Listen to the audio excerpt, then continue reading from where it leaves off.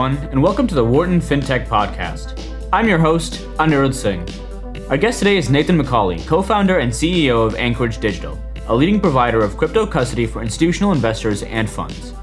Previously, Nathan worked at Square when it was only 45 people, and left when the team had well over 1,000. He worked in all of Square's security efforts, including acting as a member of Square's engineering leadership team to set collaborative, effective security culture across the company.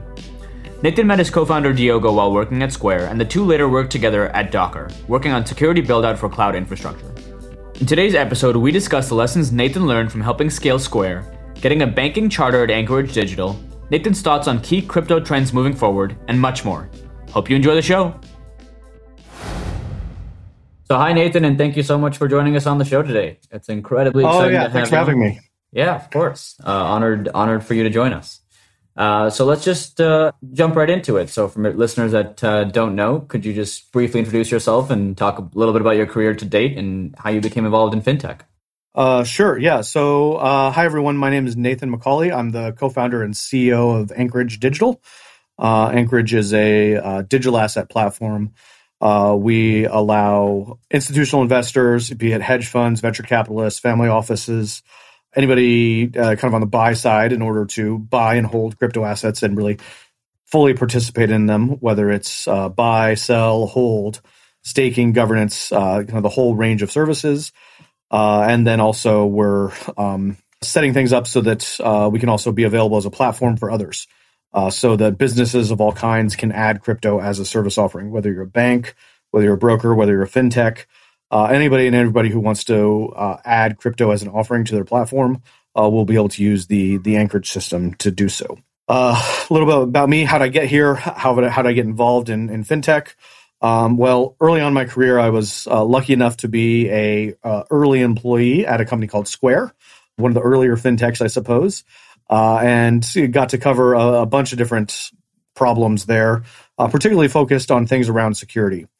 So everything from manufacturing of the Square reader to security of the backend systems, the credit card systems, integration with networks, everything around mobile PIN and accepting PINs on phones.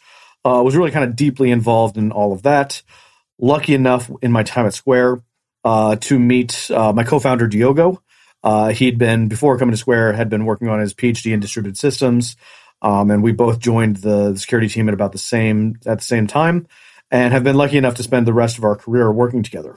So we spent a bunch of time building up all the security infrastructure at Square, and then lucky enough to join Docker pretty early on, where we got to do really scaled security build out for cloud infrastructure. Most of the workloads in Amazon, GCP, and Azure run inside of Docker containers. So really got to do like highly scaled security infrastructure there. And always kind of wanted to start a company and looked at availability of opportunities where we could really meet a need. And in 2017, it became incredibly clear that digital assets and institutional custodian for digital assets was something that was going to be necessary in the next, over the next several decades, was just going to be one of the major trends. And so Diogo and I were like, okay, well, this is our opportunity. Let's do it. So set out to build a team, raise some money, and really kind of incorporated and started the company in late 2017, and then been building it ever since.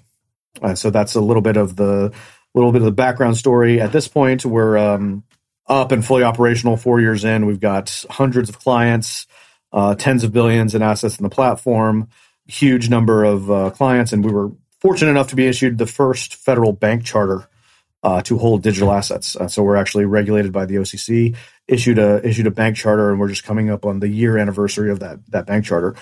So pretty special, pretty exciting, and it's really kind of a fun little corner of fintech, banking, and the future that all kind of intersects at Anchorage.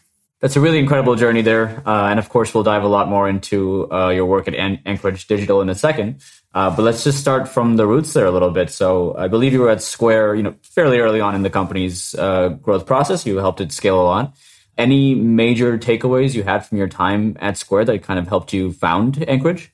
Wow, so many. I mean, Square was Square in, say, 2011, 2012 was really an incredible place. So I joined when you would probably say that most of the volume that was happening on Square was a small number of local coffee shops and maybe some like peer-to-peer Craigslist transactions. Really kind of the early stages of what was going on. But even then, there was a clear understanding that there was incredible growth potential for that company, like a built-in business model from the beginning, and an incredibly thoughtful internal culture of design focus, of absolute transparency on all business metrics, real enablement of everybody to understand what drove the business, how it was being driven, and what was going on.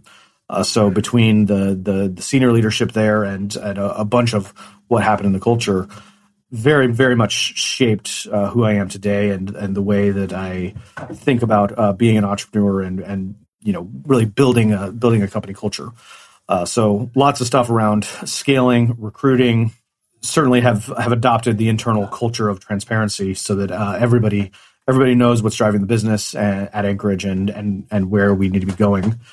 And the other thing I'd say is there was a real culture of experimentation, of try things and see if it works. I think a lot of people look at Square and see the things that survived. I think a lot of people probably forget the things that didn't work out quite so well, and that's fine.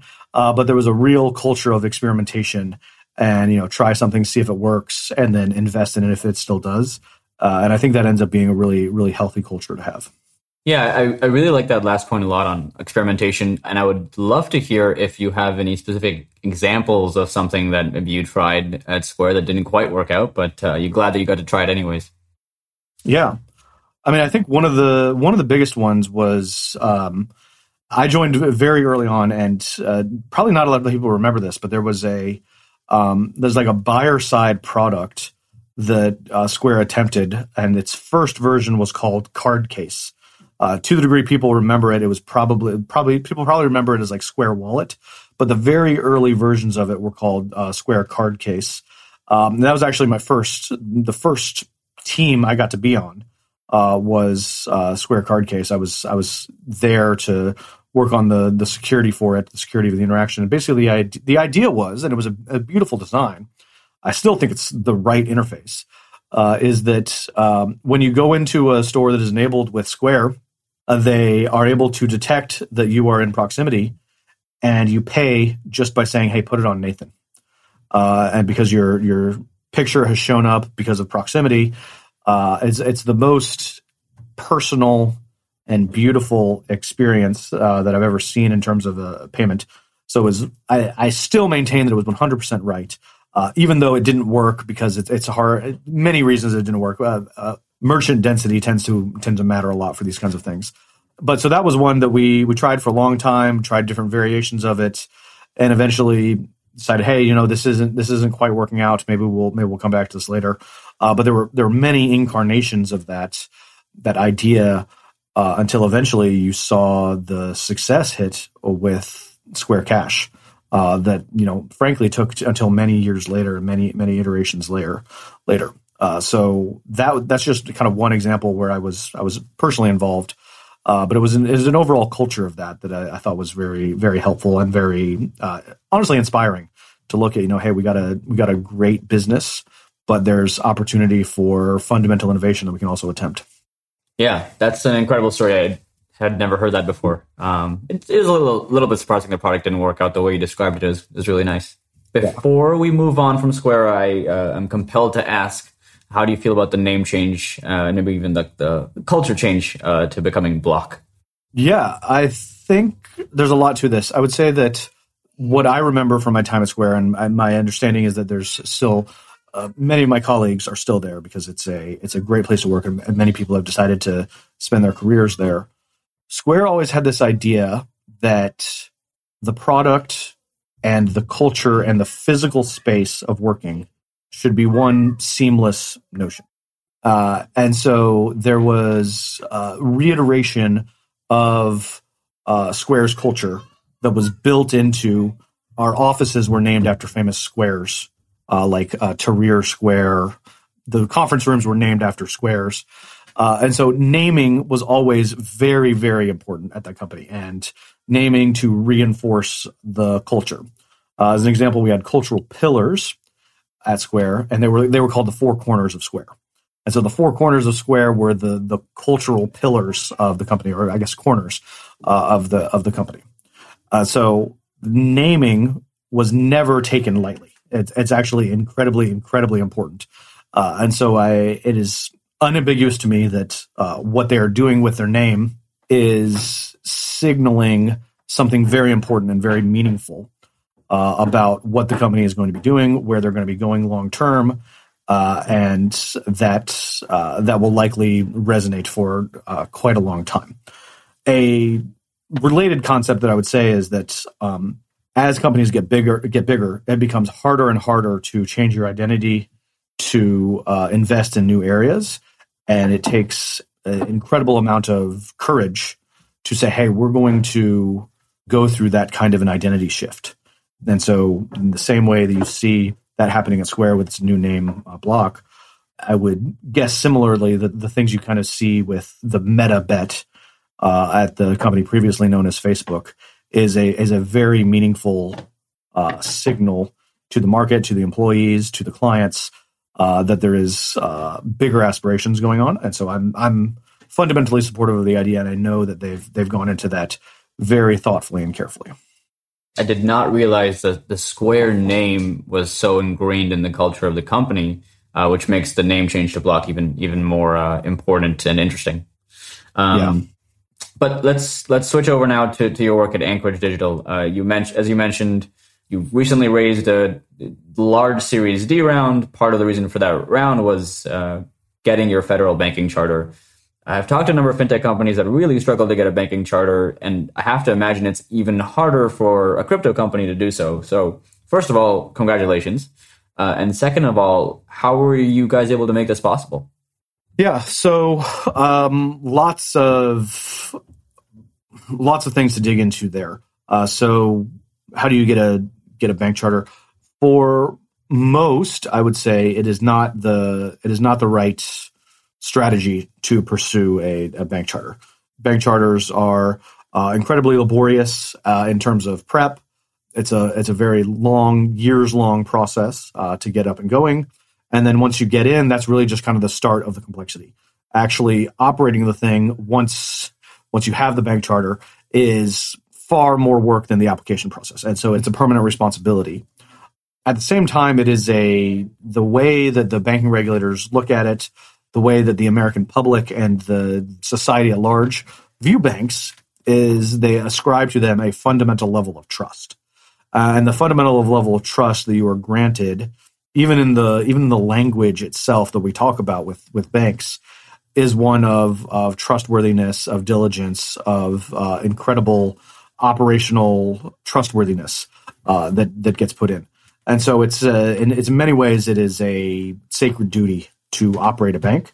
It's not something to be taken lightly. It is not something to be cavalier with at all.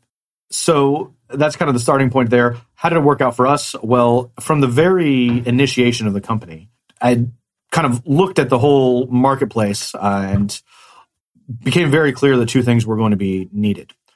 First thing that was going to be needed was fundamentally better technology than anybody who was doing custody at the time in 2017. In 2017, there was still this meme in the industry that cold storage versus hot storage was the right way to store crypto assets, which, from mine and Diogo's time at Square, we viewed functionally as incompetence. The idea that in order to make a system secure, you have to turn it off, that is not a competent system. That is not a good system. That is actually unsophistication. So a fundamentally better system was going to be needed because of what's going to happen in the blockchain industry. And that's kind of what we predicted in 2017. Sure enough, here we are several years later, staking, governance, DeFi, NFTs, all suggest that you should have active access to the keys, active access to be able to do things in those networks. And the complexity is only going to increase over time. So there was need for a fundamental tech innovation. As difficult as the tech innovation was that we were going to need to get crypto to be regulated. We're going to need to get crypto to be accessible through a regulated entity. And so if there was to be dual contrary positions that we kind of set out to solve at the beginning, was fundamentally better tech and nearly impossible regulatory build in order to get set up with regulated entities. We started out at the state level, and so the way this actually worked is that we were issued a state issued trust charter, and there are actually many in crypto that have state issued trust charters. Nevada issues them, New York issues them, South Dakota issues them. And those are all kind of in a bucket of state-regulated trust companies. It's a particular kind of, almost like a mini bank in a sense, that has state-level oversight, certainly not at the same level as a bank, but you kind of get a good start to being regulated. And it turns out that the OCC has a way to convert one of those state-chartered trust companies into a national bank. And so we spent many years filing for and operating a state-chartered trust company, and then transitioned that into a national bank. And so our path was not necessarily just a de novo bank application, but start as a trust and then convert that trust into the national bank. That national bank allows us to have kind of full fiduciary powers. It allows us to be an unambiguous qualified custodian. And I'd say most notably, it allows us to far more easily serve as a sub-custodian to large banks, large brokers, and large fintechs as a regulated financial institution that is regulated in many cases at the same level or higher than many of those platforms that want to add crypto to their offering. At any point in the process, did you feel like it was harder for you to obtain the charter than it would be for a fintech company that wasn't engaged in crypto activities? So the answer there is that I would actually have to say no.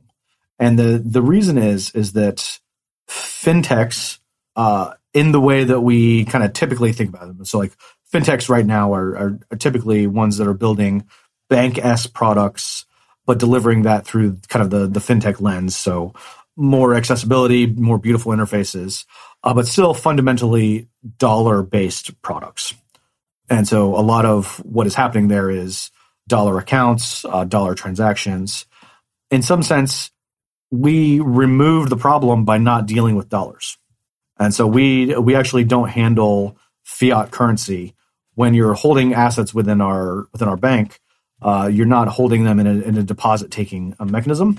And so actually, in a counterintuitive way, it might have been easier for us as a crypto company. We had to take on all the crypto complexity, but we didn't have to take on some of the real questions around the debate about whether fintechs ought to have bank charters, because we avoided some of those and were more, in some ways, actually more pedestrian as a bank than some of the fintechs that are a little bit more interesting in terms of their access to, say, FedRails, FedWire, and things like that. Yeah, that's really interesting and not the answer I expected at all.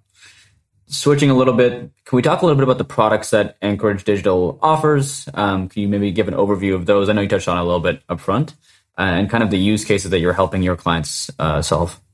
Sure. Several product lines that I think are meaningful and helpful to people. So certainly the first and where we started was all things custody of digital assets. So custody of Bitcoin, custody of Ethereum, custody of Filecoin, Flow, Oasis, Celo, kind of any of these crypto assets where there's a team creating a new blockchain that fundamentally has some mission that they want to pull off in the world.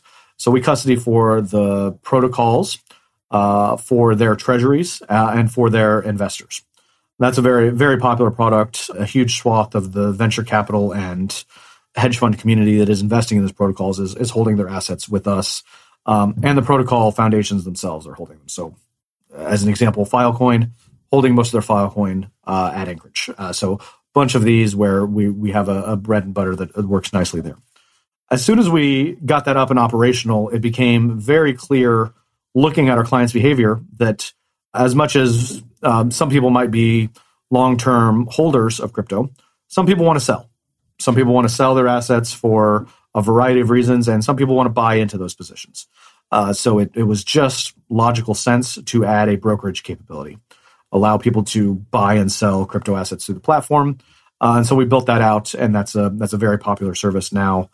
So we allow people to get execution wire us money, and then we will execute for them. On top of that, once you have a very large custodian, particularly when you have assets like cryptos that are not really accepted in anywhere else within the banking industry or within the custodial industry, it actually makes sense to build out a lending program. And so we allow our clients to opt into a lending program where they can either lend out their assets or they can borrow crypto assets, like borrow Bitcoin, borrow Ethereum, borrow other assets, or borrow dollars against their crypto positions. So you have a bunch of Bitcoin with us, and you want to borrow because you want to buy a house for your parents, or you want to make some trade within the crypto markets. Any of these kinds of use cases, we support those and allow people to do that.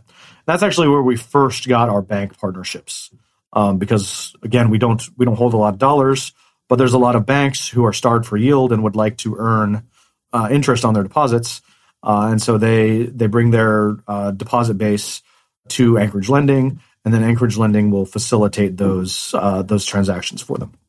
So that ends up being very popular. And then on top of that, there's a bunch of crypto native stuff.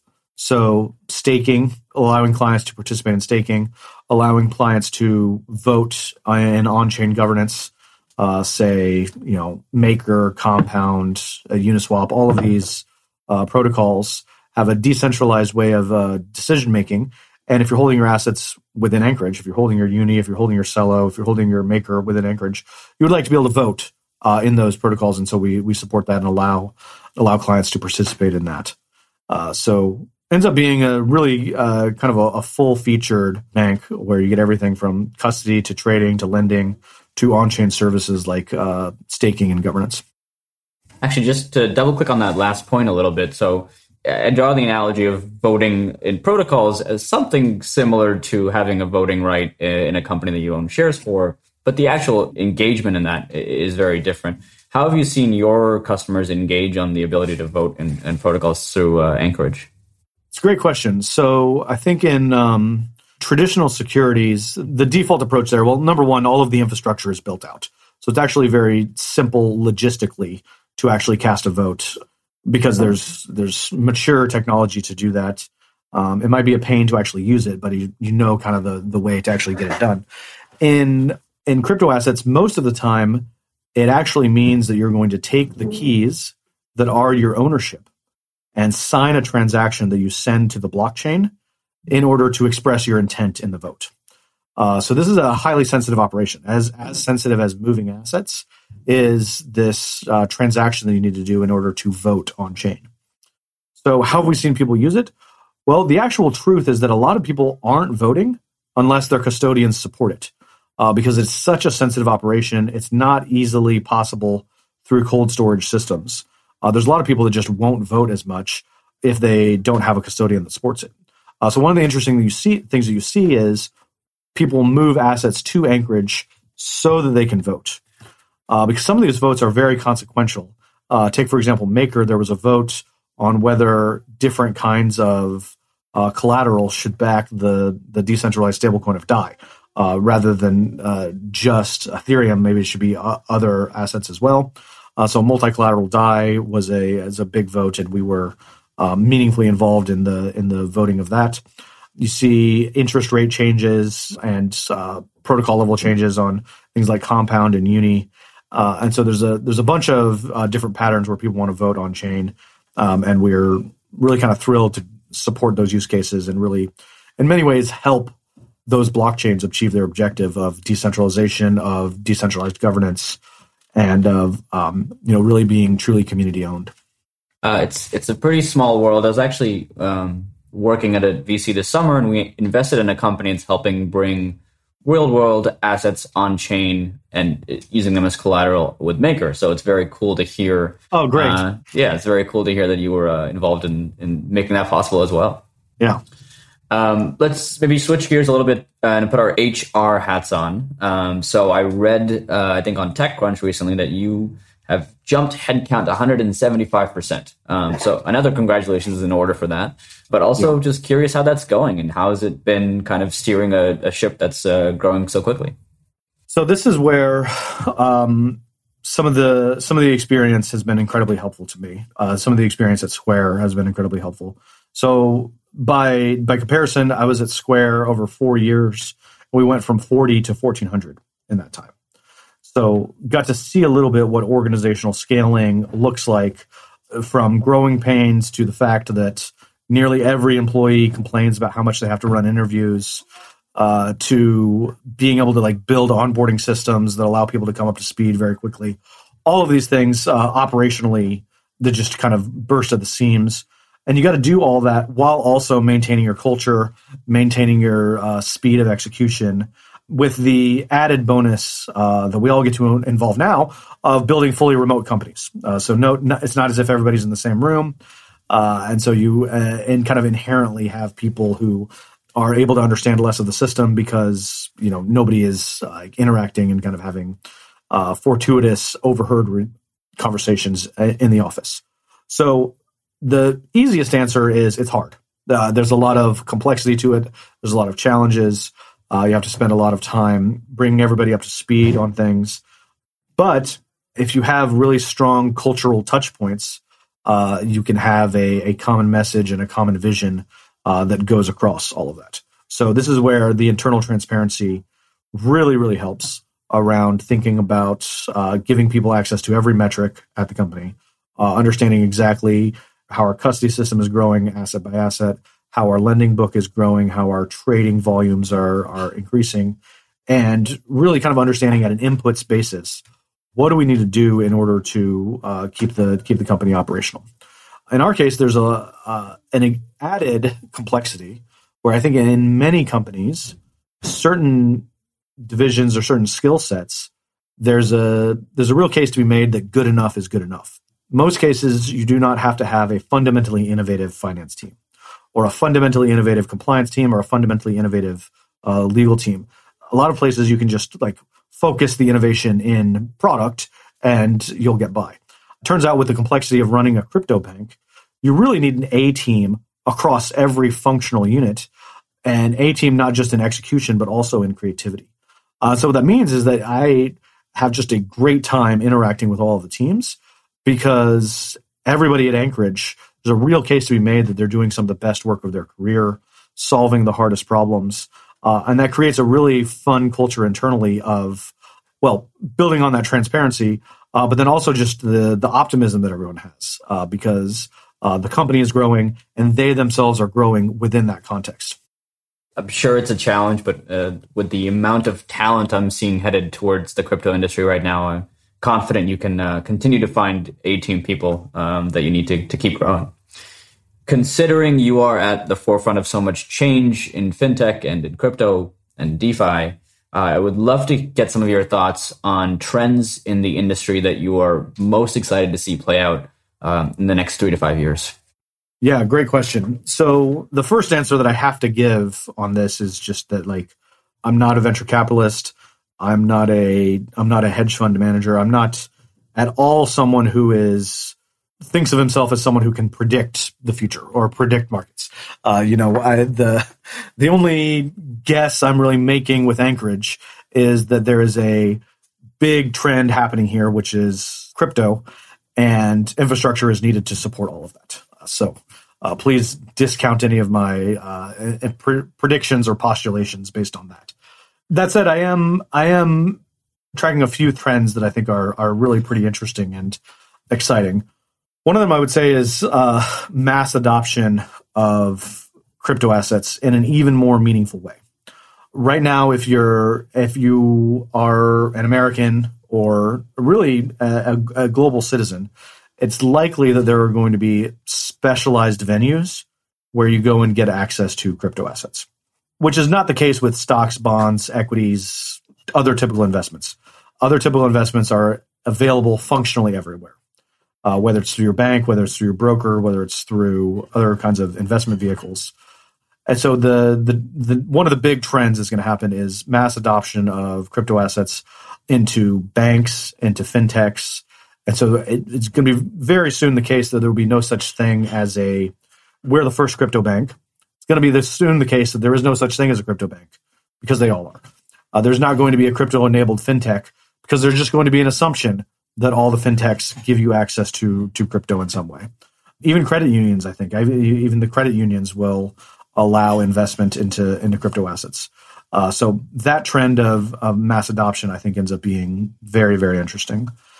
The other megatrend I would say just is the rise of the programming platforms and the programming paradigms that are available here. What do I mean by that? Well, one way to look at Ethereum is that it's a smart contract language, a smart contract blockchain. Another way to look at it is that it's a world computer. And if we're looking at the story of globalization in some ways is in decline right now. There's a trend towards kind of insularness in many nations, frankly. And so it may well be that over the next several years, the best way to build a global product and a globally available product is to deploy it on a blockchain, specifically because a blockchain has no nation state. And getting that global reach via the blockchain, I think, ends up being a very, very interesting trend. And we're just at the beginning of this, and I think a lot of people are missing it because it's right now branded as DeFi. And so it feels like it's a bunch of financial products that are built on decentralized blockchains, but it just happens that the first applications are the ones, they happen to be financial applications, maybe because Bitcoin's legacy as a cash or store of value kind of an attempt. But what's really happening is global applications are being built. And the more that global applications are built, the more that I think we end up with maybe fundamentally global social networks, fundamentally global video sharing, fundamentally global music. I mean, who knows? There's a lot of opportunity for innovation there. And the mainstreaming of that via the whole NFT movement is really just a hint, I think, at how big this could become, with owners and ownership economy mixing with creator economy. And this is just like the beginning of a very, very interesting and large trend that's happening there. Yeah, the two use cases for blockchain that I wish I had, that are outside of financial services, that I wish I had a greater lens into, would be anything supply chain management related, especially given like the supply chain issues we've had in the past 2 years, and anything creator economy related. So for artists, for musicians, and so on. So it's just exciting times to see how those things change. On the flip side of the previous question, and I almost don't want to ask this because you gave such a good answer for what you're excited about, but are there any sectors that you think might be a little bit overhyped right now, maybe a little bit something that you're a little bit bearish on, or maybe something that you just find a hard time wrapping your head around? Yeah, it's a good question. I think this is like the bearishness generally is a really good opportunity to be wrong. Because the things you're bearish on, the people remember what you were down on, and it didn't work out. So I tend to be a like default optimist person and look for paths that things could work. Now, with that said, what areas am I maybe skeptical about? I would say all things enterprise blockchain. All things where the notion is that a append-only ledger with proof of work in order to add to that ledger ends up somehow meaningfully solving an internal company problem that maybe doesn't need decentralized consensus. I just don't know if the technology gain there is actually worth the like operational costs. The operational costs of running a global system tend to be there for a reason, and I think that there may be better engineering-based solutions to some of those kinds of use cases. Now that's broad, and inevitably that's like such a broad trend that something is going to work out there. So I feel like I have to caveat even that, but maybe not a thing that I'm necessarily so excited about right now. Maybe another would be that I don't know if there's room for, say, hundreds of stablecoins. I think stablecoins in particular tend to benefit from network effects and maybe even close to monopoly effects. There's a reason that the dollar is so popular. It's because it's accepted everywhere. And so to the degree you're going to try to build some form of a cash or medium of exchange, there's a natural network effect there that would suggest that there might be a runaway winner. What I don't think we should do is pick a winner. I think the winner should be decided by the market, and there's a lot of different experiments around this right now, and the one that wins is the one that will garner enough trust, be regulated, and be thoughtfully executed and trusted by a large portion of the population. And so it's great to be running the experiment, but I don't know if we're going to have dozens of these long term. Yeah, I had a crypto lawyer on the show a few months back, and he said something similar for stablecoins. I think the number he threw out was about 20. So it's certainly not one per major currency, but kind of just spitballing for roughly 20 stablecoins would make sense. Nathan, the last thing I wanted to do today was just help the audience get to know you a little bit better with a few rapid fire style questions. Sure. Hoping to get answers here in, let's say, 10 seconds or less. Ready to go? Mm-hmm. Yeah. Let's do it. All right. What is your favorite hobby? Favorite hobby right now, chess, playing chess. Did that start from the TV show that I'm blanking on, or has that been going on for a while? Oh no, I was in chess club in high school. I'll note that I was also on the wrestling team, but yes, I was in the chess club. That's a great combo. What are you most looking forward to in 2022? Most looking forward to in 2022, professionally, continuing to see Anchorage grow, scale, see people join, and really achieve satisfaction in their careers from joining. And on the personal side, I've got 3 kids. They're little, and I love being with them and seeing them grow. Yeah, that's amazing. What is a fun fact about you that most people don't know? I grew up in a town of 168 people. And so a very, very small town called Economy, Indiana. Mm-hmm. And so it's funny to me that Anchorage now has more employees than my hometown. Yeah, that is pretty fun. I'm sure going home for Thanksgiving is always fun. Yeah. Last question, and you can take a little bit longer on this one if you'd like. What does success look like for you and for Anchorage Digital? Wow, great question. The way I think about Anchorage is that there are a huge amount of innovative teams, innovative companies, and innovative projects that are spinning up within the broad movement that we think of blockchain, crypto, digital assets.